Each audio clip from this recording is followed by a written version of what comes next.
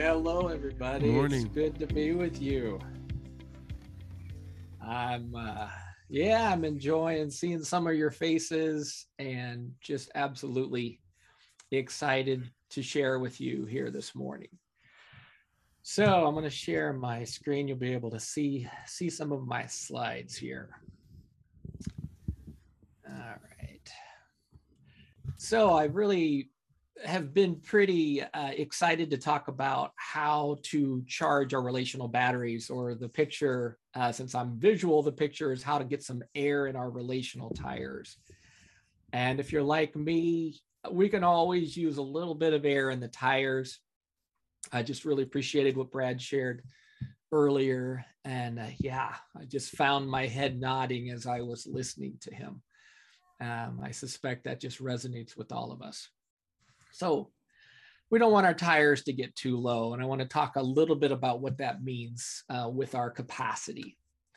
One time I was with a friend who was driving on the highway, and we were just talking, going back and forth. And out of the corner of my eye, I saw this like big block of wood in the middle of the road. And before I could say anything, my friend ran over it. I just intuitively thought he would like let it go over the middle of his car so it wouldn't hit it, but he apparently didn't see it, and I didn't warn him. And he hit this big block of wood, and it like the car went boom, boom, as it would, and it just blew out a tire. And then my friend was trying to keep the car on the road, and we pulled over. And sure enough, we looked at the damage, and I had a tire that was like blown out, and the rim was damaged. There just wasn't going to be, we weren't going to get anywhere quickly. It was going to be a while. But I can remember that feeling of like, we have a car, but we can't get anywhere, right? We've got an issue here. And I'm sure many of us have probably had at some point a flat tire. There's just nothing fun about a flat tire. My sons have bicycles, and a couple of weeks ago, they wanted to go for a bike ride, but they're like, when they were on their bikes trying to ride, like it was like the rim was touching the ground. There was no air. And so I had to find the air pump, get some air in those tires. So if you've ever had a flat tire, it's just not fun. You're not going to get anywhere very quickly or very well until you get the right amount of air in the tires. And as I thought about this topic today, I realized that it's possible you can have too much air or too little air. I remember driving with a friend, and my friend was going on a ramp too fast, and it was wet outside. And once again, I had the thought, she's driving too fast. I didn't want to offend her by saying anything, but she was driving too fast on this ramp. And as she turned the car, it just spun. And thankfully, I was able to grab the wheel from the passenger seat and keep the car on the road, because she kind of went, and just like put her hands up. And I went, oh. So I grabbed the wheel, thankfully kept the car on the road somehow. I don't know how that happened. I think God helped a little bit. But anyway, those tires they had too much air. And so if you have too much air in your tires, that can actually work against you. But as we know, too little air can also work against you and eventually just like wear out your tire. So you got to have the right amount. In the old days, we would just have to check. Like, you just find a tire gauge and you just check the air. It's something that here in the States, they just do. If you get an oil change or anything, they will always check your tires. But this was just like part of owning a vehicle. You just check the air in the tires every now and then. But the newer cars all have this tire pressure monitoring system. And at least in the States, you get like this horseshoe symbol appears on your dash if your tires are too low. So this system warns you, and it says, hey, you need some air in your tires because the air pressure is getting too low. Now, what's interesting about this system, though, it only warns you when you have 25% less air. So in other words, there could be quite a while here when you're losing air and you don't know it until the system kicks on. But people who understand air and tires, they say that even 5% below 5% less air in your tire can cause problems and can compromise your tires. So like The tire pressure monitoring system waits until you're 25% like less air, but ideally you really don't want to be too low. And like some of my examples, it can cause problems. I read about one guy in Connecticut here in the States. He got in an accident in the wintertime, and he ended up getting a ticket for not having the right amount of air pressure. So like the police gave him a ticket for not having the right amount of air pressure in his tires. I'd never heard that before, but the guy got in trouble because he didn't have enough air in his tires. So thankfully for most of us, we don't have to worry about getting a ticket. But we do have to make sure we get enough air in our tires, whether it's a bicycle tire, a motorcycle, or car of any kind. So where I'm going here is just when it comes to capacity, right? We need so much, so much charge, so much air in our tire, so to speak, or we're going to have a blowout. Something happens when we start running low on capacity. And basically our capacity is just really helps to keep our nervous system and our body in a sweet spot. You've heard me talk a little bit before about staying in our sweet spot, staying in our relational sweet spot. So when I'm not in my sweet spot, that's usually not a good place to be for very long. We don't want to be there. And what happens is if you become stuck, maybe I'm too mad or too worried or too upset, that takes a toll if we can't get back into our sweet spot. So today, Jen noticed her wedding ring was missing the little diamond, and she was dropping our dogs off, and she just noticed in this person's house, she's like, oh, wow, I don't have the stone for my wedding ring. So she called me and said, honey, I lost this part of our wedding ring. I don't know where it is. You better get the boys. Let's see if we can find this thing. So I said, sons, we're going on an Easter egg hunt here. We're going to try to find mom's diamond in her wedding ring. And there was a window of time I could tell Jen was very upset because this was the wedding ring, right? This was like the symbol of my love. And it had so much meaning. She was not a happy camper there for a while. As my sons and I were looking for this, we discovered it in the bedroom on the floor. It was sitting there. I was joking with my sons like, hey, you just have to look for something kind of sparkling and glimmering on the floor. And that's how you can find this thing. And sure enough, within like 5 minutes of looking for this thing, we found it on the floor. And I could see my wife's face light up with joy and relief when I said, here it is, it's right here, I got it, you're not going to believe it. So I could see that she felt relief. And that's kind of what happens when we're not in our sweet spot, we don't have the capacity for something, then we're just kind of upset or we're stuck, just like Jen was. Like, I don't feel good here, something's wrong, and I want to get back to feeling better. And so that's really what we want to do here is we want to get back to that kind of that sweet spot in our life and our nervous system. Because when things aren't where they need to be, we don't feel well. We feel it. We don't want to be there very long. We want to get back to that joy and peace that we've talked about before. And this can really play out and in fact impact our relationships. This can impact our mood. It can impact our attention, our focus. It can impact our relationship with Christ, right? Just like this stuff spills over, leaks into all areas of life when we're not getting back to joy and peace. I can remember when my son got stung by a bee, and he was most distressed about this bee sting. He was not happy about the bee sting. He was upset for a while, right? So what we want to be able to do, like, we can't stop things from going wrong. Things are going to go wrong. The Bible says, don't be surprised when fiery trials show up on your doorstep. Well, I don't know about you, but when fiery trials show up on my doorstep, I want to slam the door and walk away because I don't like it when they show up on my doorstep. But the Bible says, don't be surprised. These things are going to happen. Okay, well, if we can't avoid it, what can we do? Right? Like, let's figure that out soon, because none of us want to invite fiery trials into our home. We want to keep that far away. So the goal is that we learn to get back into our sweet spot. We learn to calm down. We learn to quiet. We learn to just keep that closeness with Jesus no matter what's going on. And we can think about the disciples that many times were upset, whether the boat was taking in water in the storm or Jesus was resting in the bottom of the boat. Like the disciples looked at Jesus saying, hey, we got a problem here. Like, help, take care of this, please. Or when the disciples were out in the wilderness with the thousands of people and Jesus wanted the disciples to feed them, they kind of like, are you kidding me? Like, why don't you feed them? How are we going to feed them? So we looked to Jesus for help. Like I've got a problem here. Please help. Because there's only so much we can all carry before we lose it, right? We all have limitations.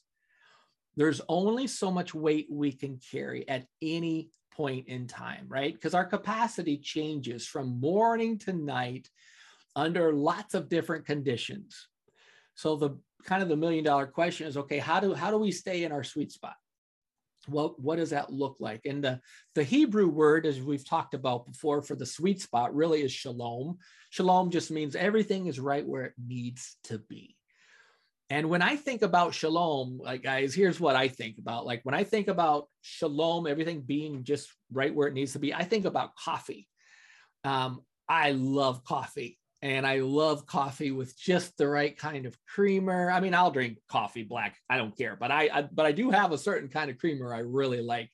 And I'll add a little bit of creamer. Or if I'm going to take a shower, I actually really like hot water. It relaxes my back. You know, I've got a back injury. So hot water like relaxes the muscles. I've got friends that have gotten behind kind of the trend of cold showers. So like they do the cold showers things. I'm not one of those guys. You know, but people who do it swear by it. It has lots of benefits. But you know what? We like things a certain way. My wife likes the temperature a little bit warm. I like the temperature a little bit cool. I'm a pizza fan, right? So there's a certain kind of pizza that, you know, it just these certain ingredients cooked a certain way, and it's just like, wow, this is perfect. You know, our nervous system is like that. Our nervous system wants to be in shalom, where our emotions, our body, our mind, everything, our relationship with Jesus, everything is right where it needs to be. And frankly, we don't like it when things are out of shalom. We have feelings about that, right? And so sometimes we kind of feel like we have to try to control everything because we want shalom.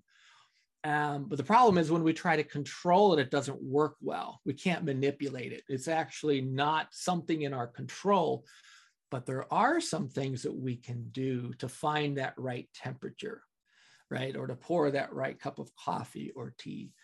And so capacity, again, is just like, it's the limits on what we can handle. So we all have these limits and they vary at different times. They vary moment by moment. And if you think about going to a gym and lifting weights, you know, we can only carry so much weight. Some of us can carry a lot of weight.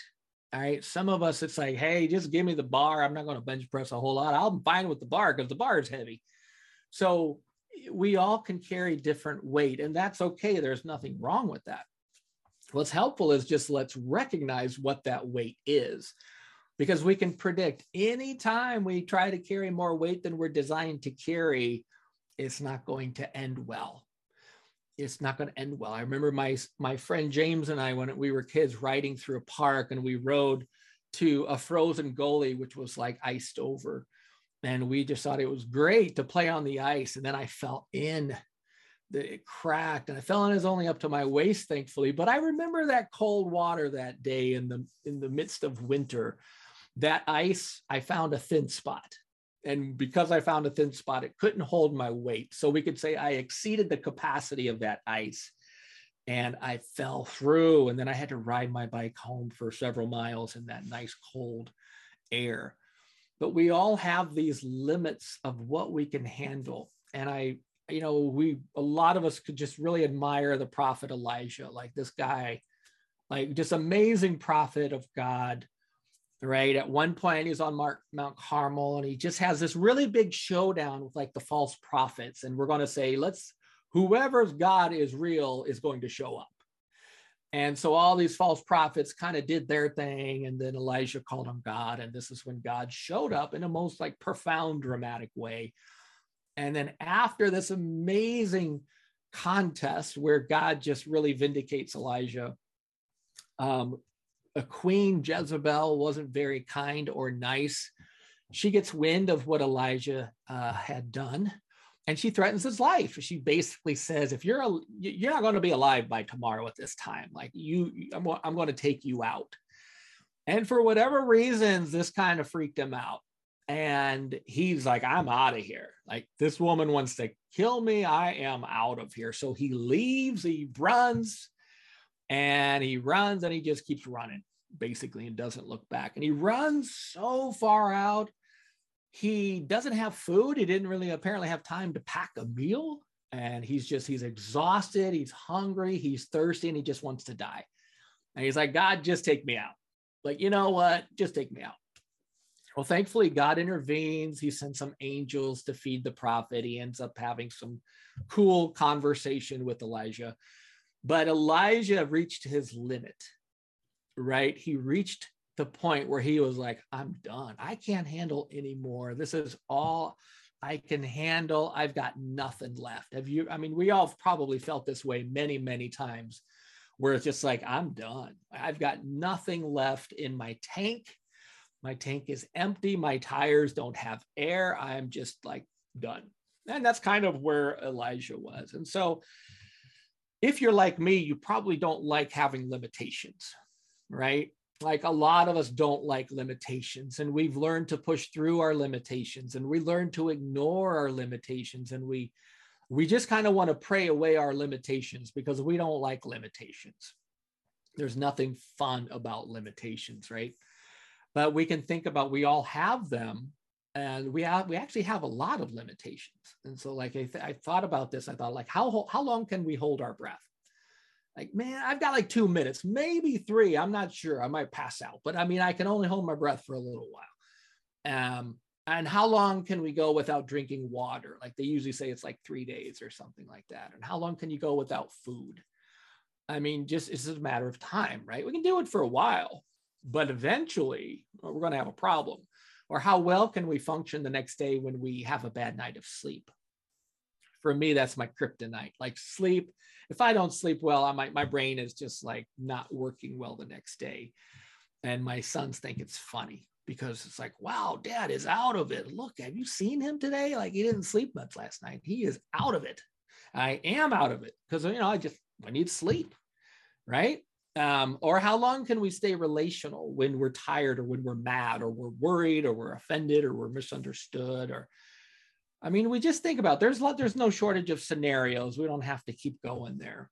We have limitations, good, bad, or ugly. We have limitations. And what happens with our limitations is it makes it hard to stay relational. So the first thing that happens when we're running low on capacity is we can't really stay relational. So we all have like a baseline capacity, right? So whether it's a good day or a bad day for you, you still have, there's still like a normal for you, whatever the thermostat is set on. There's still a normal, and that normal is just kind of what I call baseline capacity. So we all have this normal. So Elijah had a normal, and for whatever reasons that day when his life was threatened, he's like, okay, I'm past my normal. I'm done here. I don't want to do this anymore. And so we have this normal that fluctuates, but for the most part, you know what you can expect from people. So my wife kind of knows what to expect from me, and where I'm consistent, that's where my capacity is. Where I'm inconsistent, I'm, for whatever reasons, probably don't have a lot of capacity there. So we all have this normal, which is how well can I carry this weight and stay myself? And when I don't have a lot of capacity, one of the things you're going to see in me is it's hard for me to stay relational. That's usually like the first sign to go. If I'm not relational, then I'm starting to lose my capacity. The good news is, like, this is where there's good news. The good news is God can work with our limitations, right? So God actually is well aware of our limitations. He's not surprised by our limitations. He's actually understands them. He knows them, but he can work with them. And so what we can do, kind of like growing a garden here, is we can do some things that helps to make it so that we can stay ourselves and stay relational no matter what's going on. But God can work with us. And God's actually really good at working with people with limitations. And so we see a lot of examples in the Bible where people have limitations, right? Good or bad, right or wrong. People in the Bible, lots and lots of examples from beginning to end, people with limitations. There's limitations of faith, and there's limitations of energy or stamina, right? Kind of like Elijah, like he was going to pass out because he was tired and hot and hungry and so forth and thirsty. There's limitations in people being able to stay relational or being able to really listen and believe and follow God. And so one of the good things about hardships is we learn a lot about our limitations. We learn a lot about our weaknesses. Now, I'm not saying I like hardships by any stretch of the imagination, but when they happen, I learn a lot about myself. So when my wife and I get into an argument or have a conflict, we can learn a lot about ourselves in those moments, or when my sons are in a conflict or something like whenever hard stuff happens, we can learn a little bit. We can learn something about our limitations. And so if you think about God working with limitations, you've got Adam and Eve in the garden. They're in the garden with the predator serpent. Like then the serpent was really smart, right? So the enemy is highly intelligent, and Adam and Eve almost like walk into this showdown with the enemy, and it doesn't end well. But there were limitations there, right? God's people often fighting with other nations who were bigger and stronger and fiercer and meaner. And God can still work with it, just like he did with Adam and Eve. I love the example of David with Goliath. Like Goliath was big. Like he was big and mean and experienced. And like he was like an assassin. But yet you see David, in spite of his many limitations, he's not afraid to face this guy. Which I mean, he really kind of approaches it as, okay, well, you're talking about, you're slandering God here. We got a problem.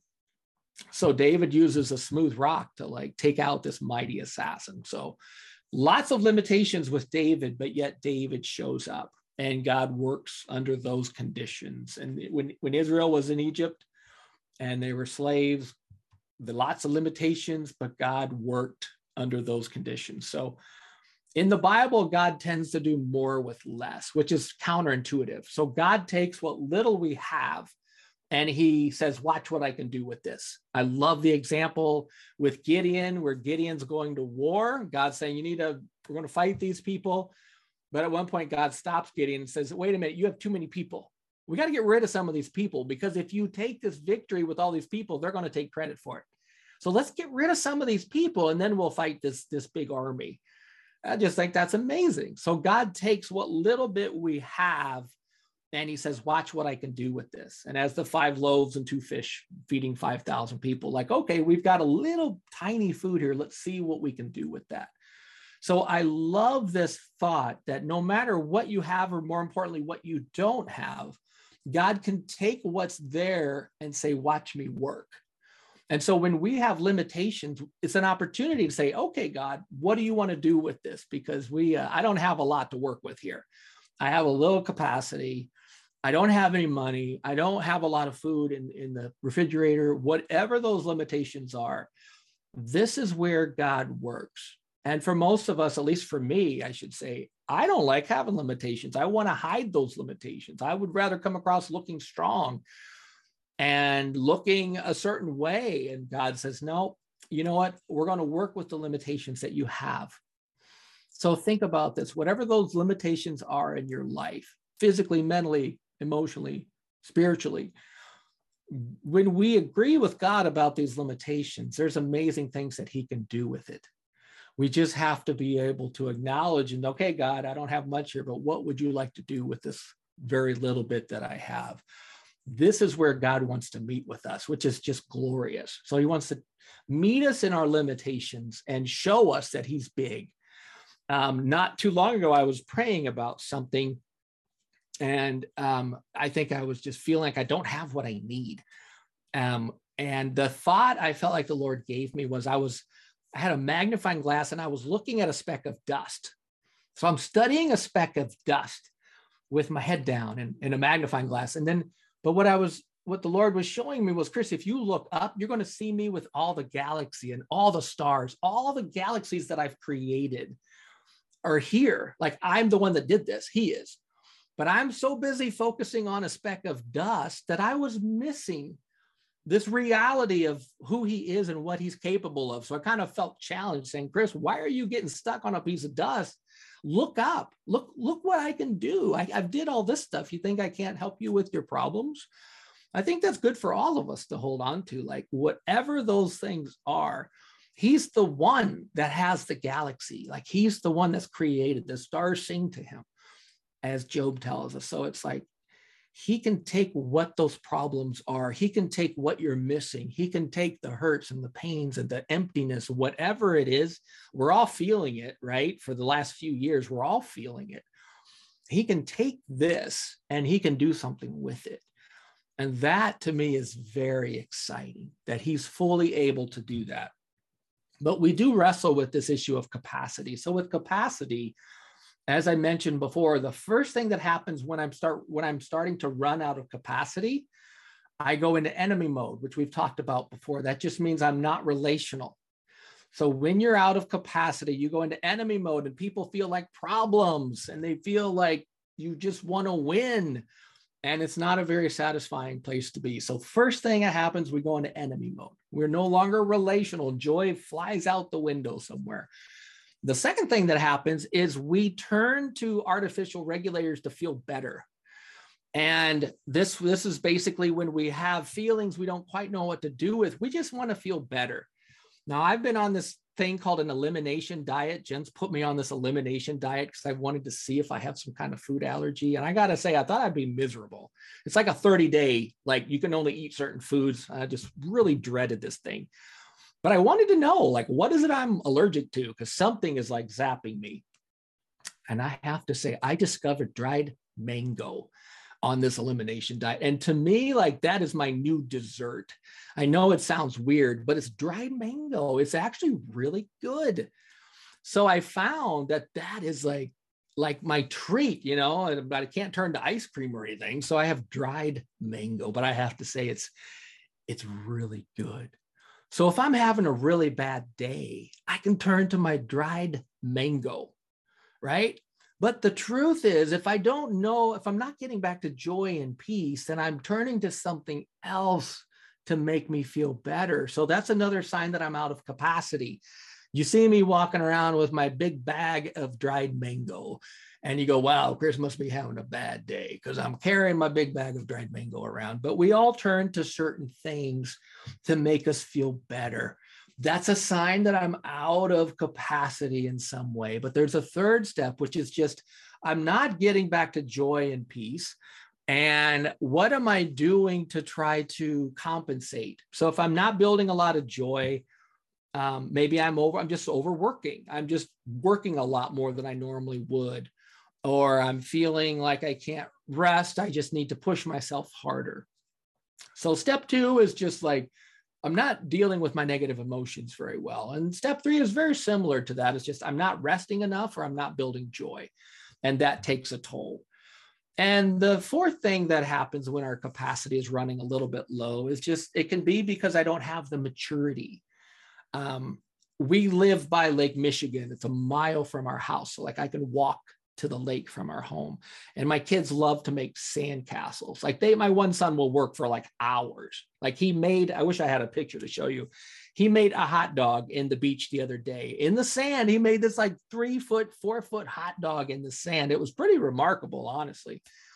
But he spent a lot of time on this, but it's in the sand. And as soon as the wave comes up and it washes all his hard work away. And so with maturity, the storms of life just kind of wash us away.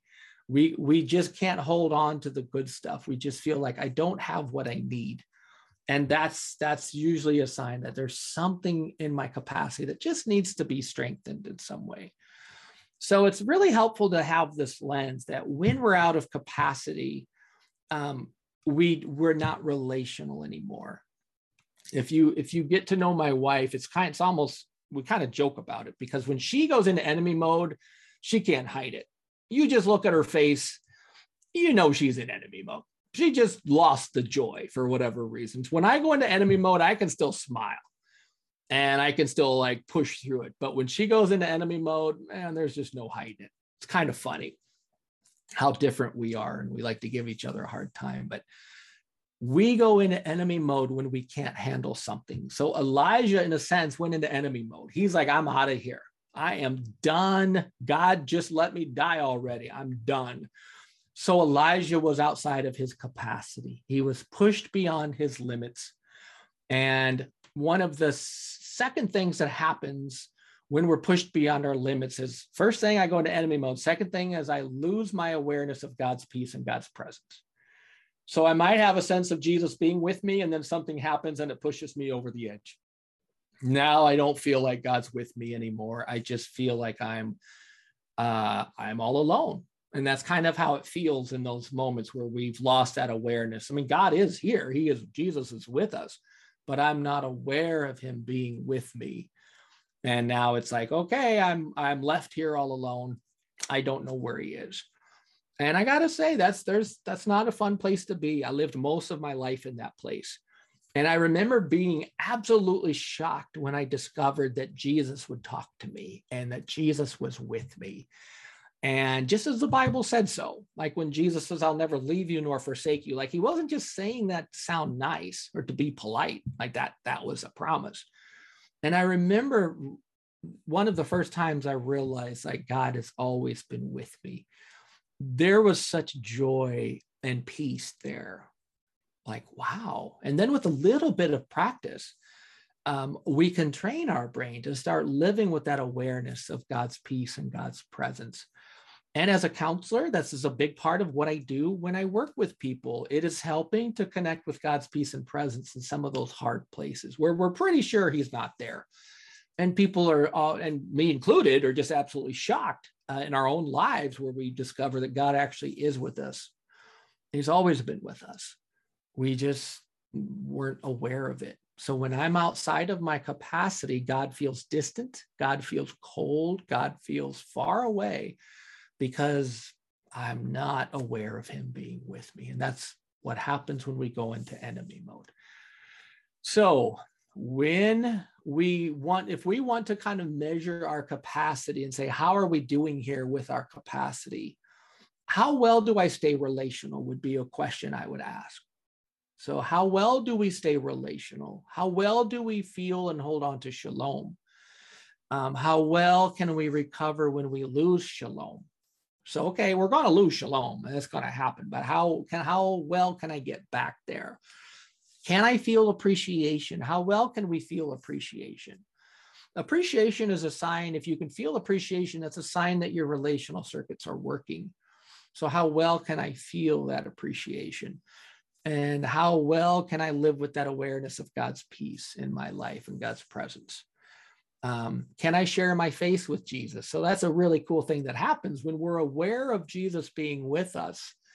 Jesus has permission to live in our face. Jesus has permission to use our face. And that is a little weird concept. Like, really? What does that even look like? Like, well, we give Jesus permission. Like, Lord, if you want to use my face today, by all means, show up in my face. And I'd love to share this with people. And so we always think about evangelism as having the right words. And I mean, that's important. We do need the right words, and we obviously need to understand the scriptures. But you know what? There's a part of evangelism that's just letting Jesus use your face. And what would that look like for God to be able to borrow the faces of his children in this world? So when I'm in capacity, that actually feels pretty easy to do. When I'm out of capacity, it feels really like, I don't know, I can't even think about doing that. So what it means is I have an awareness of my body. When your relational circuits are on, we're aware of ourselves. We're aware of our body. Like, so today my son was very excited about, they got a garage sale find that he was super excited today. And he was like talking almost nonstop for, I don't know how long it was, but he was super excited. And he was talking to my wife about a number of things. The problem was he never looked up to see if she was actually listening. So she looked up and she said, buddy, you're talking to me, but I'm not listening to you right now because I'm distracted with this. So he never like noticed if Jen was paying attention. And these are things that, we teach our kids. Like, hey, I like to joke with my son. I call it reading the room. Like, buddy, are you reading the room right now? Like, let's look at what do you see on everybody's faces? Is this a good time to do that? So we learn to have body awareness. It just means I can learn to be present and notice what's happening in my body, but also what's happening in your faces.